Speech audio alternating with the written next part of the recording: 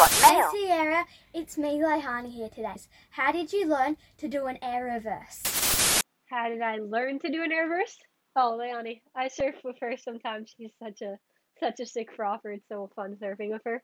At first, I actually learned to do turn reverses. Like, no one ever told me to do turn reverses. I just ended up learning to do turn reverses. Like, not even the ones that you normally see, like a blowtail reverse. Like, weird ones where you put your front arm in the water and then make a reverse. And I guess that just helped me, like, learn how to go backwards. And then eventually, once I got straight airs kind of good, then I started doing them into reverses. And I guess, like, maybe those turn reverses helped me figure out what to do when I was backwards and how to turn around. Because most of the time, like, sometimes you'll land backwards a lot, and the hardest part most of the time is actually doing the last turnaround, which should be the easiest part. But I guess once you learn to do that, like, no matter how you learn it, then eventually you should be able to get the air reverse, I guess.